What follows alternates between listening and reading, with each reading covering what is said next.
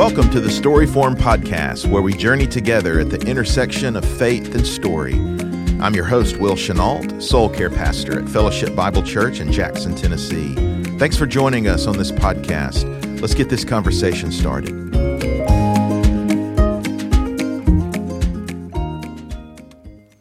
Well, we welcome you to the Storyformed podcast.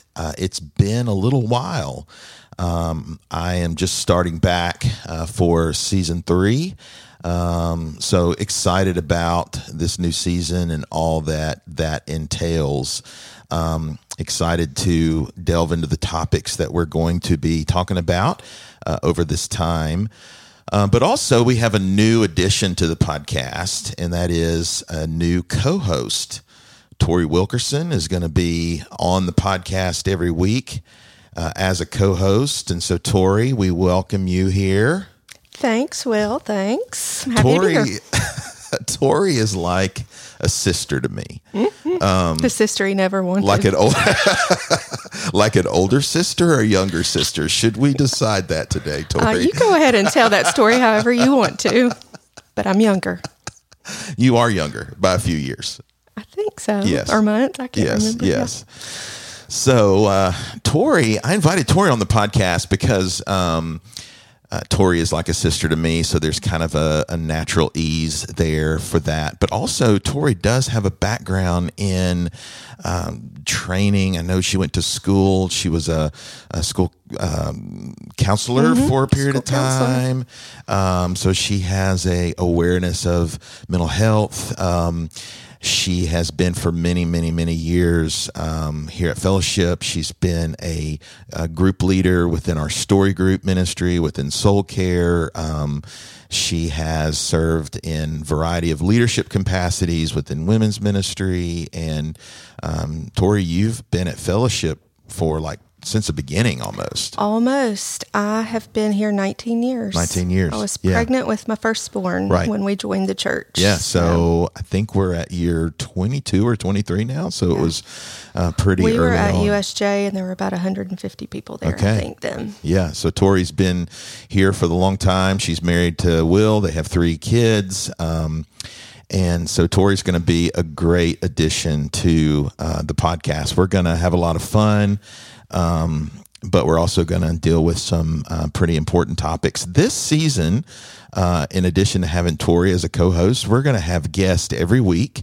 Not this week, because this is kind of an introductory podcast, and we're going to talk about a topic. But every week, we're going to have a new person come in and address a topic or address an issue and have a conversation. And so these are going to be focused primarily on soul care, mental health type of topics, but we've got a lot that I'm excited about.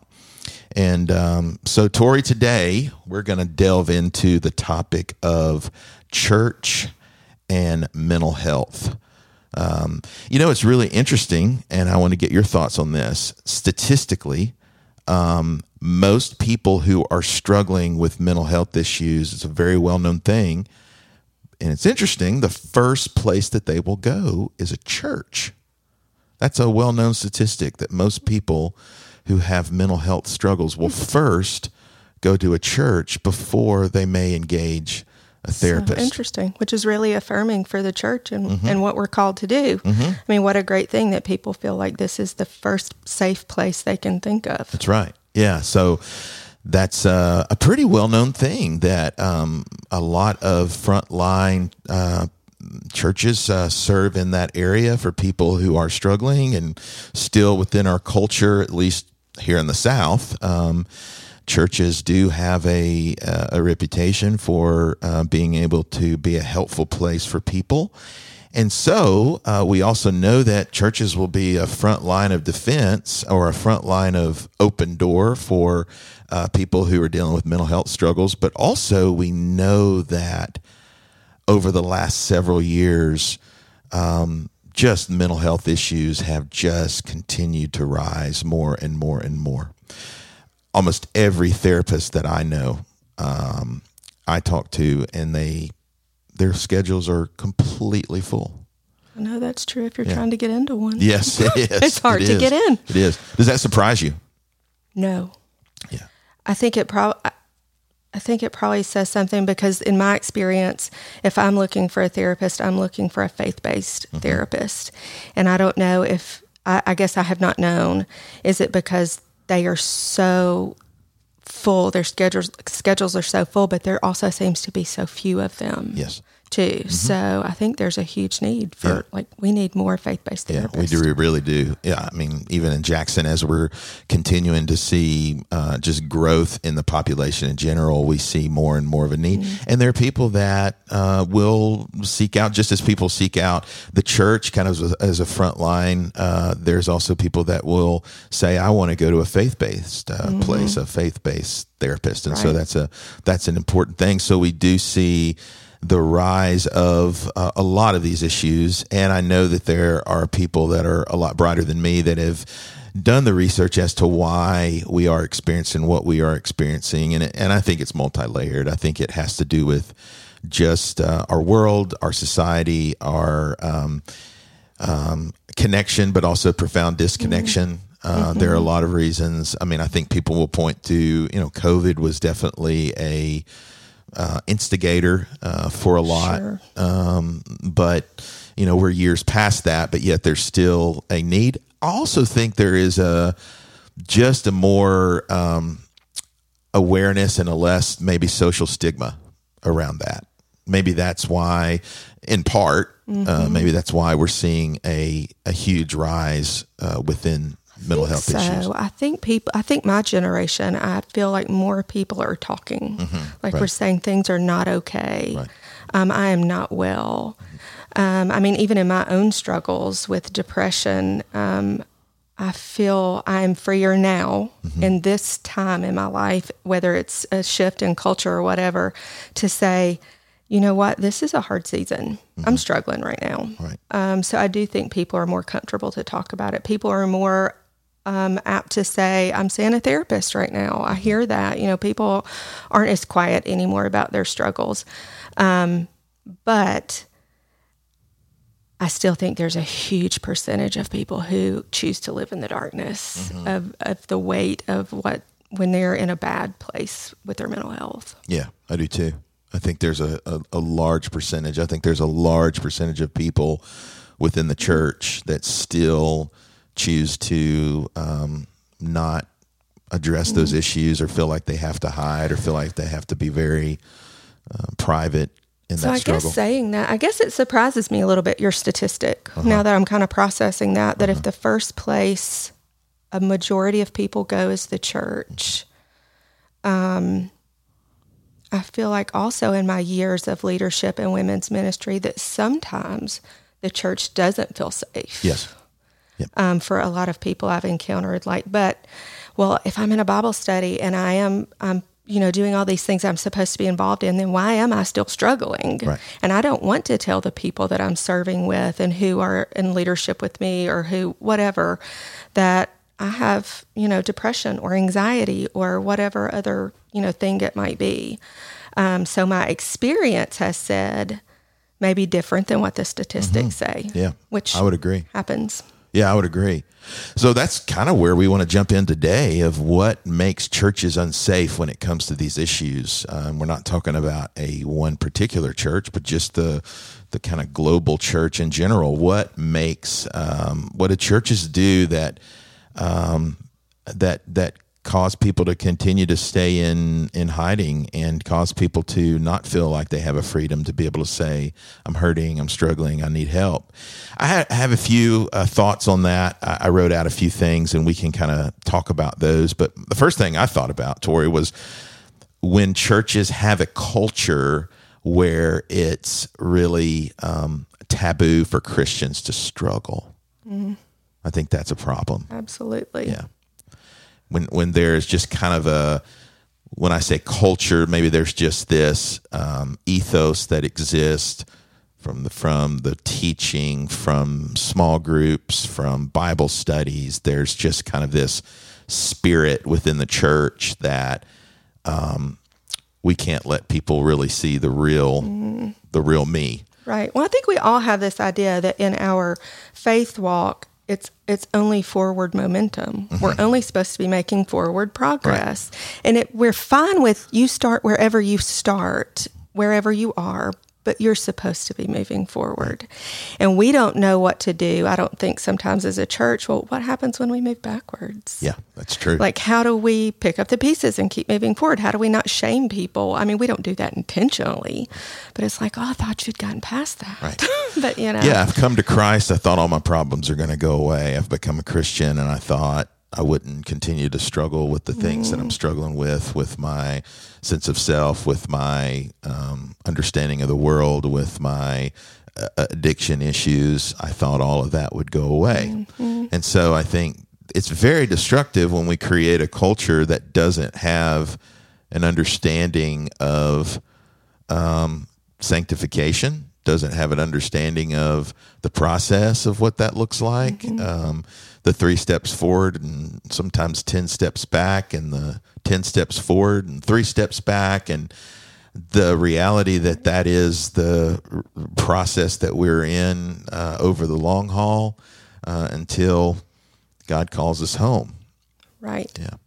One of my favorite, years ago, I was at the Cove in North Carolina, and I saw a picture of Billy Graham. The Cove is the Billy Graham Training Center.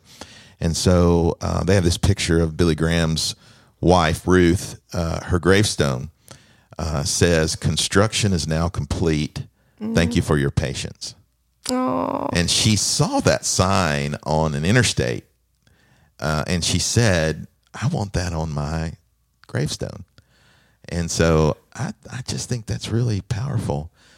It really is. And the reality is we're going to always be under construction until the day we're home. And so not being surprised when we continue to, years and years into our faith, continue to say, gosh, I thought this thing would be gone, or I thought this struggle would go away 20, 30 years into faith. Right. And so I think churches do a disservice when they don't have language or a lived experience for that. It does a lot of damage. Absolutely. Second thing I thought of was when pastors get over their heads in mental health issues. I'm going to agree with you. I remember, gosh, this is going way back, I was in middle school, and I'm not going to ever divulge the details of this story to you or anybody else, but I got in trouble, and my parents saying, well, we're going to have to call the preacher, and had him come to our house. I was mortified. And it was kind of confession / he was supposed to impart some kind of wisdom to fix this situation. And it was the right thing. Like, I understand my parents just needed some assistance, or thought that he could encourage me in a way. But he wasn't a therapist. He wasn't any, I don't know. There was nothing offered in that moment that I felt like helped. And it was kind of over his head. It was a situation where we needed some other kind of help. And I think pastors are pulled on so often to do things that maybe they don't know, right, or are not, I don't know what's the word I'm thinking. Equipped to do. Yeah. And probably in small churches that happens a lot. Yeah. But it probably has also over the years resulted in a lot of pain and hurt for people. Right. When you trust somebody with your broken pieces, and they have no idea what to do with them. Yeah. And that's not to diminish. I mean, we are all for soul care being the primary place that happens is within the church, and seeing the church be a safe, healing community. I mean, my whole life is centered around that. Right. But, and that's not to diminish the role of prayer, of exhortation from Scripture. That's central, that's important. But when we deal with complex issues that at times take place in people's lives, we need to have some sort of categories and training and understanding, and just have been able to log the hours to be able to do that. And I think it's harmful when a pastor assumes that they can be everything to everybody and have this wide scope of expertise. Right. That's impossible for anybody in any profession. Right. Yeah. It's actually really arrogant to think that that you can do, everything. And there is an expectation probably within smaller churches that the pastor, be all things to all people. But I think that creates a problem when there's not a willingness to refer or build relationships with good, solid, faith-based counseling centers within an area. That creates a lot of problems, and there's a lot that has to be undone when pastors are not willing to say, you know what, I'm in over my head with this one. Right. Let me partner with you. That doesn't mean you just, push that person off to someone. There's still a pastoral responsibility, but that's something that I think is difficult. I think churches get it wrong when they do that. I do. And I think mental health is so complex. And I believe that as we are learning more and we're being exposed to more and people are being more open, we are beginning to understand that it is incredibly complex. And I mean, even with a background in it, I wouldn't dare sit down with somebody right now and try to counsel them, not in the capacity that I used to, because it's been a long, long time. And the things I knew and was trained in are not fresh anymore. I have not kept up with education. And so, I think I'm just reiterating what you're saying is that it would just be impossible for a person to sit down and try to counsel in those areas with somebody when you don't have a background in that. Yeah.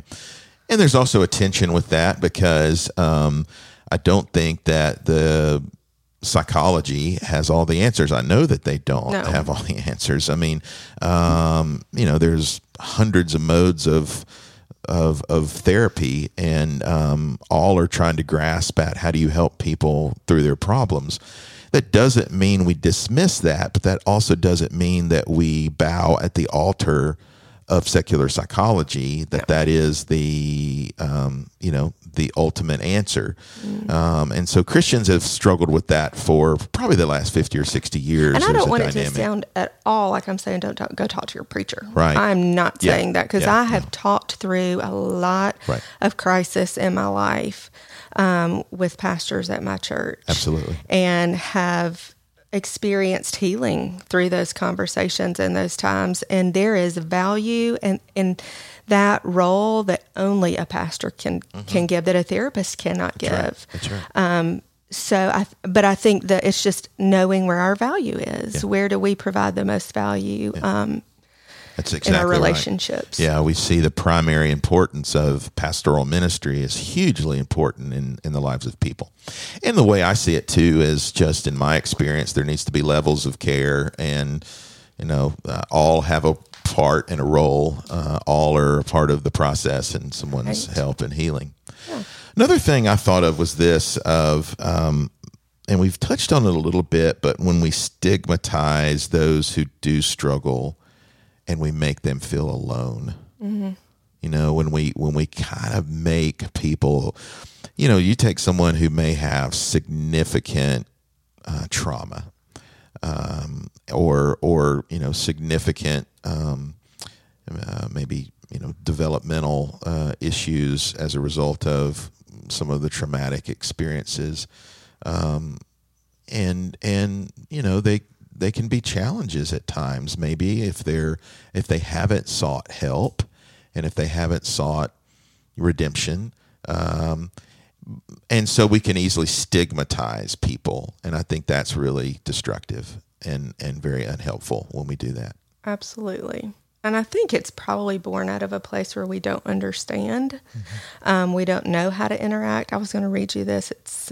A friend posted this on Facebook, and I think it's so appropriate. It said, a child with disabilities often spends hours being taught how to interact with others. But why don't we spend time teaching those without disabilities how to interact with them? And I think it's the same with mental health issues. Yes. I mean, why are we not learning what anxiety looks like? Why are we not learning what it looks like to, if you are encountering somebody who's bipolar or whatever, like, let's learn what that looks like and learn how to engage them. How do we do life with them instead of dismissing? Yes, right. Or stigmatizing or criticizing or, isolating them. We have to treat those who do struggle in those areas, and maybe those that have significant struggles of they're people that have worth and they have dignity, and they're image bearers of God. Absolutely. And we have a view towards their healing, and so we don't want to stigmatize. We don't want to stigmatize people. I think I inadvertently did that for a lot of years with anxiety and people who struggled with anxiety, and thinking, okay, what are the coping skills? How do we, well, it wasn't until I experienced anxiety that I was like, oh my gosh, it just opened my eyes to what have I done to people, to the people I care about, even my friends and family over the years, maybe suggesting like, you just got to power through. You just have to keep going. Well, when I experienced it, I realized, well, that was really a ridiculous idea. You can't. And so it was the people who were willing to enter in with me and say, I know what you're feeling, who helped me get through that. So we do damage when we are oversimplistic and make maybe complicated issues, and we oversimplify. I mean, you take someone who has severe depression and tell them to go take a walk. Yeah, it'll make you feel better. Yeah, or to say to them, well, just get out of bed and get going. And there is some benefit in having structure and being able to take initiative in those ways. But to say that in a oversimplistic way does a great deal of damage. And I think we do damage when we stigmatize people or maybe put labels on people. Right. That's very... And it's a vicious cycle of course, people don't want to tell you that they're struggling if there's going to be a stigma, and then it just keeps going on and on. And then the stigma causes you even more, problems. So it's tough. It's a tough cycle we've got to figure out how to break. And it's really interesting too that this may even open up a can of worms, and those that are in the that are in the mental health profession may totally disagree with me, and that's okay. But I believe a lot of our modern labels are a result of insurance purposes. Sure. There are a lot of our labeling. This person is XYZ. The labels, we don't want to dismiss those. The labels sometimes can be helpful, but I think what it does do is it stigmatizes people. They become a label rather than a person. They become the symptoms rather than a soul. Right. And so I think it's easy to just kind of put that label on people and forget that they are actually a person made in God's image who has a life and has a story and has complexity. And I think our modern world has created, because certain counseling offices that interface with insurance have to provide diagnostic codes. And so that's a statement some would agree with, some would disagree with. I think streamlining for insurance is pretty common across the board. So if we want to generalize that, probably all the way from mental health through physical, all the things that we have had to streamline for insurance is probably a very accurate statement. Yeah, and it just, when someone says I am bipolar, or like there's a one label fits all. Exactly. Like, nobody's experiencing the same symptoms, the same trauma, the same anything, but that label just has to fit everybody. Yeah, it is. And so to be able to say, well, okay, that may be where you are right now, but that's not your identity. That's your struggle. That's not who you are. And so I think sometimes we can, in a very unhelpful way within our society, we can stigmatize by labeling, and we can do that within the church too, and it's not very helpful. So I think that's a destructive thing. It makes people feel alone. It makes people feel like they are broken and they cannot be fixed. I remember when I first got here almost, well, I guess I'm coming up on 11 years here, 12 years. When I first got here, there was a group of people who had some sort of interest with soul care, but it was very, very early, and it was not a formed type of ministry, so there was still wide open spaces to, for me to shape it in the way that I felt called to do that. But I just remember years ago having a conversation with someone that, there was a recovery class that was taking place, and this person said, and this person's not even alive anymore, but this person said, well, we're just all a bunch of broken toys. And I said to her, who would ever want to come to a class that is the label? No one wants to be labeled a broken toy. That does great harm. So that was almost like a badge of honor. Well, we're the broken people. Wow. And I strongly disagreed with that. Every one of us has brokenness within our lives that we're all in process with, but to create, a soul care being equated with we're broken, I think is really, really harmful. Mm-hmm. And I think a lot of churches can do that. I think churches run the danger also that have maybe a strong recovery ministry and a recovery movement. That can be a danger because it's like us against them. We're the recovery people. We're the broken people. We're the ones that have struggle. We're kind of the ones who are separated, rather than just kind of this holistic. Like, no, all of us, broken. All of us. I'm curious now that we've had soul care ministry for so long, and I love this about fellowship, and I know that it has become kind of part of our DNA that it's okay to go talk to Will. Right. Everybody goes and talks to Will. Do you feel like what you're encountering is that the majority of people are identifying their brokenness? I don't even know if we can measure that, but I'm wondering, like, it would seem silly to me to even assume that I'm not broken. But are there people out there who don't know they're broken? Yeah, I think it's becoming more, just even in the years that I've been here, I think just more of a common reality of vulnerability, of transparency, of, being able to just name that and not see that as wrong or bad or even stigmatized. I mean, right. I think conversations that happen within our women's ministry and men's ministry and various other settings, I think that is something that is becoming more of a commonplace. But also the thing I love is that that's not the primary identity. Right. That's destructive when that becomes the core, right. Because, I'm a saint. That's the core of who I am. I am a saint who happens to sin. Right.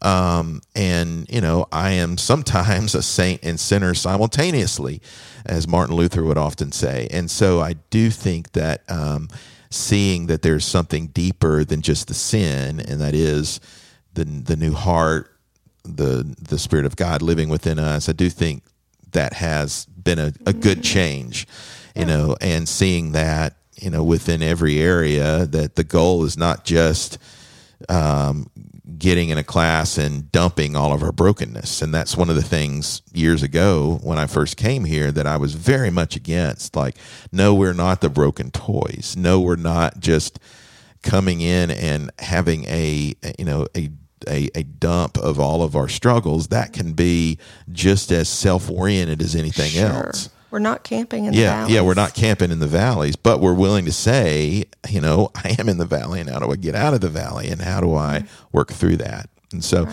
stigmatizing, I think, does a lot of harm. Another thing I thought of, too, was just when churches kind of have a culture of stoicism, that idea that, just carry on, just stiff upper lip, just deal with it. Life's hard. Right. Or maybe even a mocking of that, a mocking of, these are the people, and sometimes I've heard Christians do that of, well, this person has anxiety. Everybody has anxiety. Right. And that is so destructive. That is, that to say like, no, this is a human experience. We are living in our humanness when we're able to acknowledge. And so the answer to that is not stoicism. The answer is not, well, let's just, press on and be strong and, have that as the ultimate value. Right. I think that's harmful. Even, I don't want to be disrespectful, but press on, power through, but even the whole, we're going to pray our way out. Yeah. Right. There are people who firmly believe, we're not going to medicate, we're going to pray. We're not going to go to therapy, we're going to pray. Right. And those should be our first line defense. Mm-hmm. That should absolutely be the first place we go, is to the Lord, to prayer, to our pastors. We should start there, but it is not the only way out. No. Either. And I believe there are people who have lived under that oppression. Yeah. It's tough. It is tough because, again, that's making complexity simplistic. And so I think we also know maybe God uses, we know, we don't guess, we know that God uses means, and he uses a variety of means. Means being that mean may be a therapist, medication. It may be, a relationship, a friendship, variety of sources God uses for our healing. And so I think it is harmful, and it has a huge impact when there's just kind of this premium and there's this value on stoicism, on pressing through. I think sometimes men can fall prey to that ultimately, this kind of broken masculinity is, as a man, I'm just to kind of man up. We hear those things, man up. And there is something about, being able to endure and have perseverance and have resiliency. There is something important about that. Absolutely. But that doesn't diminish our emotions. Mm-hmm. It doesn't diminish our emotional world. God gives us our emotions. And so when we are in a church setting that diminishes or mocks or downplays the inner world, the inner life, the emotional world, that has an effect. Absolutely. Absolutely. And I think, we've seen faith traditions that even held those beliefs for physical needs. And that almost now to us seems ridiculous. We wouldn't, tell somebody who's got heart disease to just go pray it out. But yet we still kind of hold on to those things with mental health. And I think it kind of is an indicator of the evolution of how we have not always equated mental health to the same level that we do, physical health. Right. And so I think we're evolving. We're getting there. We're growing. And even as the church, we're adapting to, as things change and we grow and learn. Mm-hmm. Yeah, absolutely. Finally, on kind of that what not to do, I just simply wrote down just when churches just try to fix. Right. Rather than journeying with, and, I think there's an energy as we engage people. There's an energy of, I want to fix you versus I don't have a clue, but I can walk with you through this. Mm-hmm. There's a different response, a different energy to that. Absolutely. I think that's something we've really tried to embody in women's ministry, because as women, man, you put a group of women together, and I want to tell you, we are going to fix some things. We're going to fix people, establishments. We'll fix everything.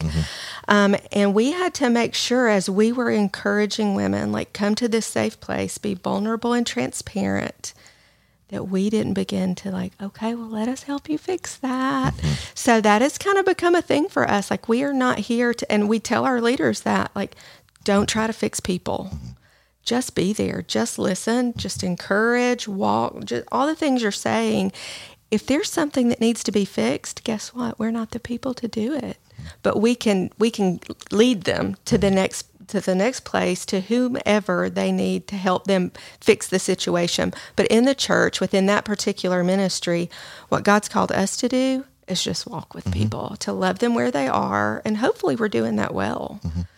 And to not diminish that, and to not see that as, well, I'm just, this is just all I can do. There is a huge, huge power in just being present with people, massive. And oftentimes I may ask someone, and they may say, Will, you were so helpful for me during this season of life, and I'll ask them, what was most helpful? And it's not that they're going to come back and go, oh, Will, you had this profound insight on our third session that was just blew my mind, that I've never thought of before. It's not that. I never get that. It's, I knew you cared. I knew that I could just say anything and not feel judged.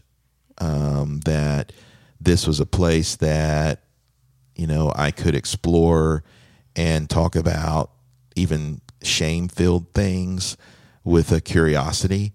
And there's power in that. And so I think not diminishing the presence of that sort of presence. I'm not trying to fix you. I'm not trying to placate you. I'm not trying to, diminish or have you thought about. No. You think about the person who's really, really struggling and maybe they've lost their job.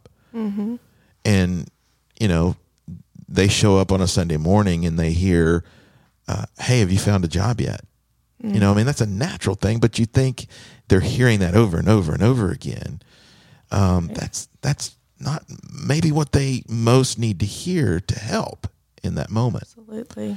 So I think we've looked at this and said, okay, these are the things that churches can, that are damaging, that are hurtful, that are harmful when we think of the church and mental health. Just quickly as we end up here, I just thought these are things that I think churches need to do well. The first thing I wrote down was just understand the complexity with a view to journey with people, even though we don't understand all that there is to understand. That's just what we kind of talked about.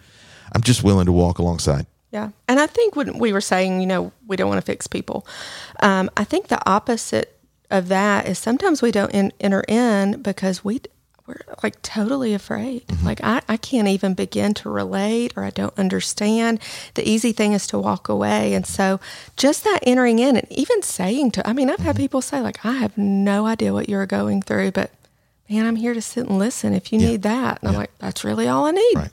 And so I love that idea of like one extreme is fixing, the other extreme is totally checking out because you have no idea what to do in this situation. Yeah, absolutely. But just being present. Yeah, being present is almost always the answer, I think. Well, and I think I think of Irvin Yalom, who's a world-renowned psychiatrist at Stanford University. He famously talks about a lot of the therapeutic process is just being present with people and present in a certain way. That's not all that there is. It's not just we'll just sit and listen. There is expertise. Yes, and there's also a presence, and there's categories, and there's learning. There's all of that, but a large part is just creating safety with people, which really all of us can do. Right. We are all called to that. As the body, we are all equipped to do that to some degree. Yeah, that's right. So when churches do this well, when they partner with other mental health networks, I think that's a great, great thing. When churches know these are our go-to mental health professionals that we can connect people to and partner alongside with and have an awareness of. I love that. And when churches do that well, I think that's really, really important and really powerful. And I feel like from the connections I have within Jackson that the churches in Jackson are doing a great job at that. Yeah. I think we have a strong network. I think people know who can be trusted within that community. And I just hear a lot of great things. Yeah, I agree. I think there's a lot that are taking place. And I really, really appreciate that there are churches that know, hey, we We don't have anyone on our staff that's been able to navigate through these sort of things. So we just are partnering with a local counseling center, and we're sending all of our people there. And we trust them and have a relationship with them, and I think that's a wonderful, wonderful thing. Absolutely. And more churches do that, and that's fantastic. I also wrote down when church leaders live in vulnerability. I think that's a real what to do. Again, that's appropriate. That doesn't mean that vulnerability is not a forced vulnerability, but just a willingness to acknowledge, like the Apostle Paul, I am the chief of sinners. And is that something was that just a colloquialism that Paul, put in place? I don't think so. I think that really was the reality of knowing, hey, I know my own sin, and I'm aware of that, and I am modeling out of that. So I think when a church models that within their leadership culture, when pastors can say, like Paul, I am the chief of sinners. I think that's important to create a sense of vulnerability within that, and that also creates a space that people can say, it's okay to not be okay. It's okay to struggle through these things. Christians are going to struggle, and sometimes Christians are going to struggle with significant issues. Absolutely. And I love that. Even like among our staff, I know, the struggle of 2 or 3 maybe of our pastors for things they've said from the pulpit that they struggle with. And it makes them feel so safe to me. Like they get it. And so I know that my struggle would be safe with them too. Right. And I also know they're a safe place for me to go if I needed to, which goes back to that whole idea of, what do we trust our pastors with, and what are they equipped to do? Well, they're definitely equipped to relate to us, and just that idea of presence. They are equipped to be present with us. So I love that. Finally, I would say this, just when churches have a good theology of sin and the fall, and when they understand kind of this below the waterline, that sin is not just behavioral, that sin impacts my inner world, sin impacts my motives, sin impacts the way I relate to others. Sin impacts the energy in which I relate to others. Right. And so when churches have some sort of categories of understanding that the inside the cup type of sin, I mean, you think about when Jesus says the outside is pristine, but the inside is clean. When he says to the Pharisees, the outside, you're like a whitewashed tomb. The outside is beautiful, the outside is pristine, and the inside is filthy. Right. And so when we can actually have an understanding of Christianity that's an inside-out reality, that God is about the heart. We hear that over and over and over in Scripture. What is the heart? Well, the heart is the command center. It is me. It is my motives. It's my thoughts. Right. It's my desires. When churches have a good theology, that's the core at which God is working to redeem.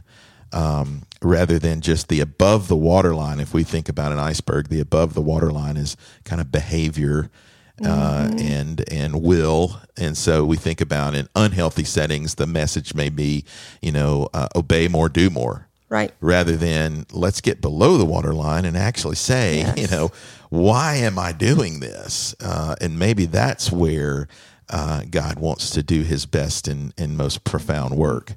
So I think when churches have a good theology of not only sin, but humanity, not only sin, but the gospel, when churches can really understand when theology becomes lived, that's the most important. Right. That theology is not just an intellectual exercise that we know the Bible says that often just puffs up. But when theology is actually lived in reality, and applied to the most important issues within people's lives, I think that's very, very important. And go ahead. Sorry, I was just going to say, I think it's good to remember too, for practical purposes, that while we know that all brokenness, the origin of all brokenness is sin in this world, and we're all experiencing that, there are people who can live forgiven in a way that others can't. And there are people who live in shame for that brokenness. And just a reminder that that is not what we were created for. And the result of sin is shame for the unforgiven, but we are forgiven and living in freedom every day. And so we don't have to live in that shame anymore. Yeah. And when we open up for people to see our brokenness that we know is born from sin, we do not have to live in shame, because we may have made bad choices, but we are not bad people. Mm-hmm. And so I just love that when we're talking about theology, just living in the freedom of who we are, and we are not shameful people. Mm-hmm, mm-hmm. Yeah, and that really does tie up to my very last point, was just when we can understand just the gospel realities that I can be a mess in the presence of love. Absolutely. If we think about that, is kind of maybe a broad way of describing the work of the gospel, when I can say, here is my mess, and it's met with love. Yes. And when we know God does that with us, we know that God doesn't turn away. We know that God turns towards with a view of wholeness and redemption and growth, not condemnation. And so when we understand that, I can come and just say, God, here's all my mess, and I'm met with love. And that's a beautiful, powerful thing. And when churches can live out that spirit, oh man, that is the aroma of Christ in a very broken world. Right. Yeah. I think when you're talking about cycles, that is the healthy cycle we want to find ourselves in, is that I have opened myself up. I've exposed my brokenness. I have seen people love me. And so in turn, I can love them in their brokenness. And it just creates this cycle that is beautiful. And I've seen it and experienced it. And I have not perfected it at all. But I do know that when I feel like, I can't expose this because this is too dark, this is too ugly, nobody can love this, I can recall, like, no, I have done this before. I have been loved through hard things. And then I can just pick it up and just begin that cycle again. And I'll often ask people, do you have a friend in your life that knows all of your secrets? No.